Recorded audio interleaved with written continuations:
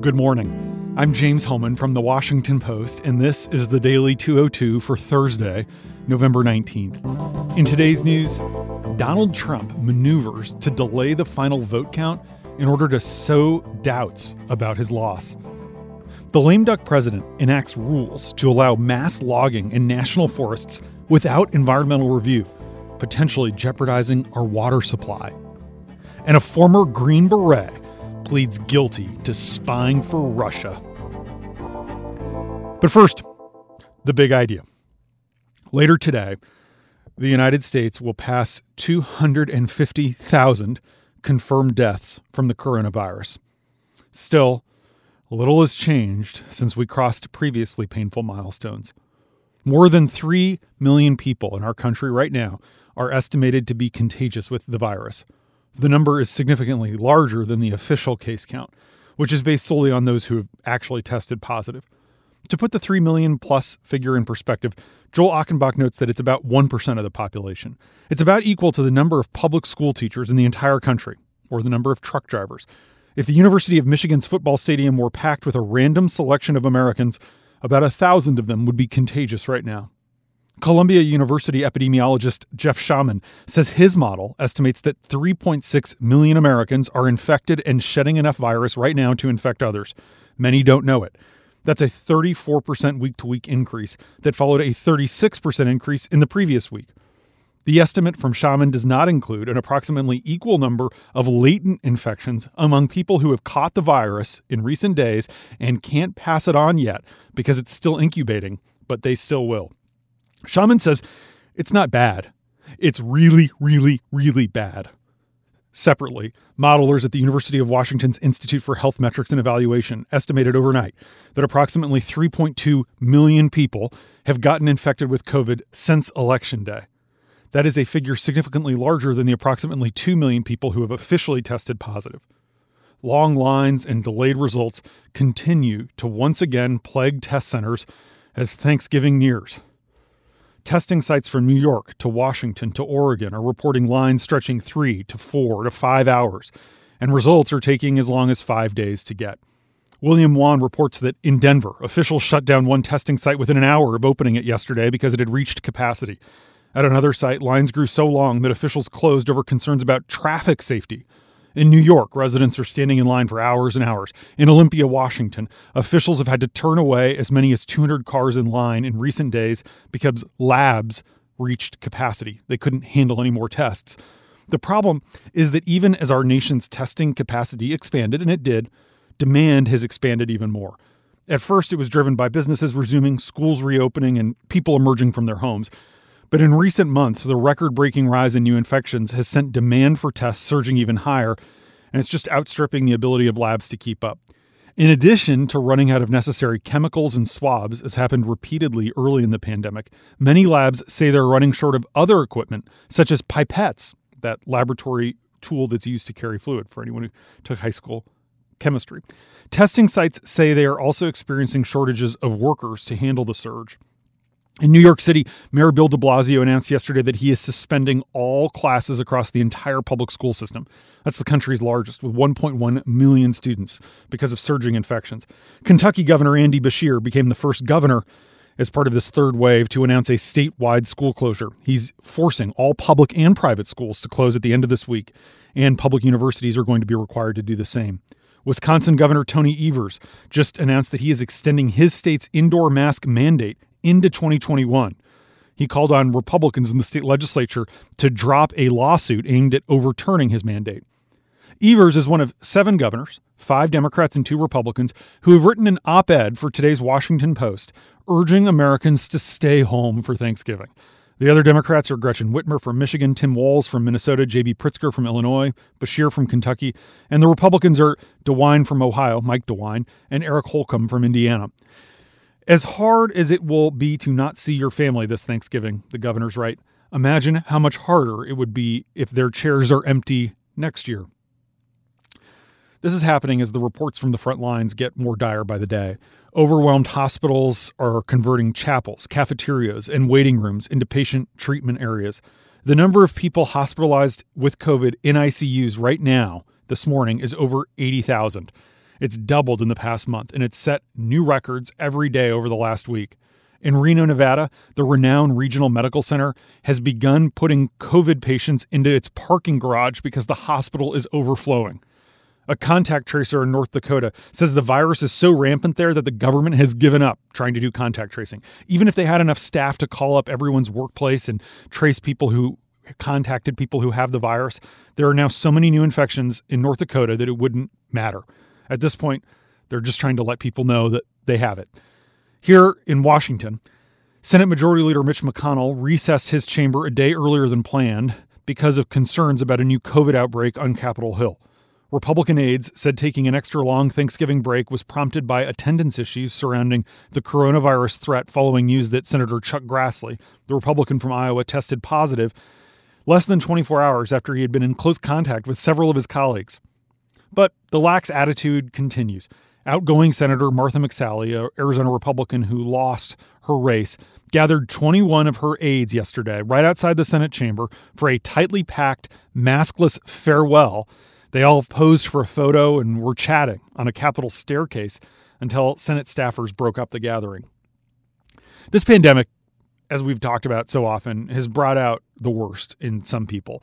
A newly filed wrongful death lawsuit tied to a outbreak at a Tyson's food pork processing plant in Iowa, for example, alleges that during the early stages of the pandemic, the company ordered employees to report to work at the same time that supervisors privately were wagering money on the number of their workers who would get infected.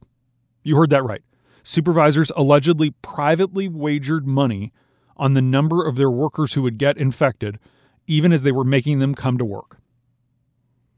But the pandemic has also brought out the best in folks. A Massachusetts mom lost her 15-year-old daughter, Holly, unexpectedly, just as the pandemic began. To cope, she sat down at Holly's beloved sewing machine and she made thousands and thousands and thousands of masks. She's been doing it nonstop since March. Sharon Hebert says that mask making has helped her heal. She said she wasn't able to get therapy because everything had shut down. So she had to create her own therapy. And this was it. And that's the big idea. Here are 3 other headlines that should be on your radar this Thursday. Number 1, the Trump campaign wired $3 million last night to election officials in Wisconsin to start a recount in the state's 2 largest and most Democratic counties. Trump's personal lawyer, Rudy Giuliani, who's taken on the president's legal team, asked a federal judge to consider ordering the Republican-controlled legislature in Pennsylvania to select that state's electors. And Trump egged on a group of GOP lawmakers in Michigan who are pushing for an audit of the vote before it's certified. My colleagues Amy Gardner, Bob Costa, Roz Helderman, and Michelle Yeehee Lee report that Giuliani has been telling Trump and associates privately that his real game plan is actually just to pressure Republican lawmakers and officials across the political map to stall the vote certification for as long as possible in an effort to get Republican lawmakers to pick electors and disrupt the Electoral College when it convenes next month. Trump is bought in to this, and he's encouraging what, to put a finer point on it, is a plan to subvert democracy and defy the will of the American people. But that outcome appears impossible. It is against the law in Pennsylvania. Wisconsin law gives no role to the legislature in choosing electors, and there's little public will in most other states to pursue such a dangerous path. Behind this thin Hail Mary is what several Trump advisors say is his real goal: sowing doubt in Biden's victory with the president's most ardent supporters in order to keep alive his prospects to be able to run for president again in 2024. Trump has suffered defeat after defeat in courtrooms around the country this week. And this new strategy is a tacit acknowledgement that he has failed to muster any evidence to support his unfounded claims that there is widespread fraud. Indeed, the Trump campaign agreed yesterday to a joint stipulation in court in Bucks County, Pennsylvania, that there was no fraud in the election, even as it continued to press for the tossing of mail ballots with voter information missing from their envelopes. Several Republicans told my colleagues that Giuliani himself admits when he's in private that they don't actually have a good legal case. But that's not stopping Giuliani from embarrassing himself more and more every day. Robin Gavin put it nicely. As a culture, we like to believe that with age comes wisdom. The truth of it may be that age only makes people more obviously what they have always been. Giuliani, at 76, has revealed himself to be a man who believes that he can summon truth from falsehoods, bend the law to his will, and conjure whatever reality suits him simply by speaking his hopes and dreams aloud. He wears a Yankees World Series ring, even though he didn't earn it. The diamonds sparkle next to a pinky ring. Yes, Giuliani wears a pinky ring. The mere fact of it is an abomination. Number 2, in a last-minute change before leaving office, the Trump administration last night finalized a rule that will allow the U.S. Forest Service to log and otherwise manage 2,800 acres of forest in the West without any environmental impact review. Daryl Fears and Juliet Eilperin report that the impact of this rule change goes far beyond a single parcel of 2,800 acres. What they're really doing is weakening requirements under the National Environmental Policy Act, called NEPA, that compel the Forest Service to study the potential environmental harm of development and to publicly share the scientific analysis with the public so that people can submit informed comments on the proposed work. This new rule change, which goes into effect today, gives Forest Service officials broad authority to use loopholes called categorical exclusions to bypass requirements under the law. Categorical exclusions are projects deemed to have no environmental impact. And as the rule is written, the one that goes into effect today, they will be able to be applied across the nearly 200 million acres of forest that the Forest Service manages. Allison Flint, a senior attorney for the Wilderness Society, explains that these categorical exclusions are really permission slips for loggers to cut trees and developers to build roads without informing local communities of the work that they're doing. One reason this Trump gambit is especially worrisome is that our forests are our biggest source of drinking water. More than 150 million Americans get their water from forests that Trump is putting in jeopardy. Number 3. Peter Debbins, a 45-year-old from Northern Virginia, pleaded guilty yesterday to sharing classified information with his Russian handlers for more than a decade while serving in the Army and as a defense contractor with a top-secret security clearance. In return for the information that he shared for betraying our country, Debbins says he was given $1,000, a bottle of cognac, and a Russian military uniform. In a sworn statement to investigators, Debbins says the Russians also offered him the services of prostitutes, but he claims he declined them. Debbins was a graduate of and teacher at the D.C.-based Institute of World Politics. This is a small but very influential school in conservative foreign policy circles. Former Trump National Security Advisor Michael Flynn and military contractor Eric Prince both have ties to the school. In early 2017, according to emails obtained by my colleague Rachel Weiner, Debbins told a friend that he was a candidate for a position on Trump's National Security Council, specifically Special Assistant to the President and Senior Director for Russia and Central Asia. Now, he never served in the Trump administration, but when the feds opened an espionage investigation into him, he had a job offer to be a contractor for the Department of Health and Human Services. Now, the Institute of World Politics didn't respond to our repeated requests for comment, but after we reached out, they removed all content referring to Debbins from their website.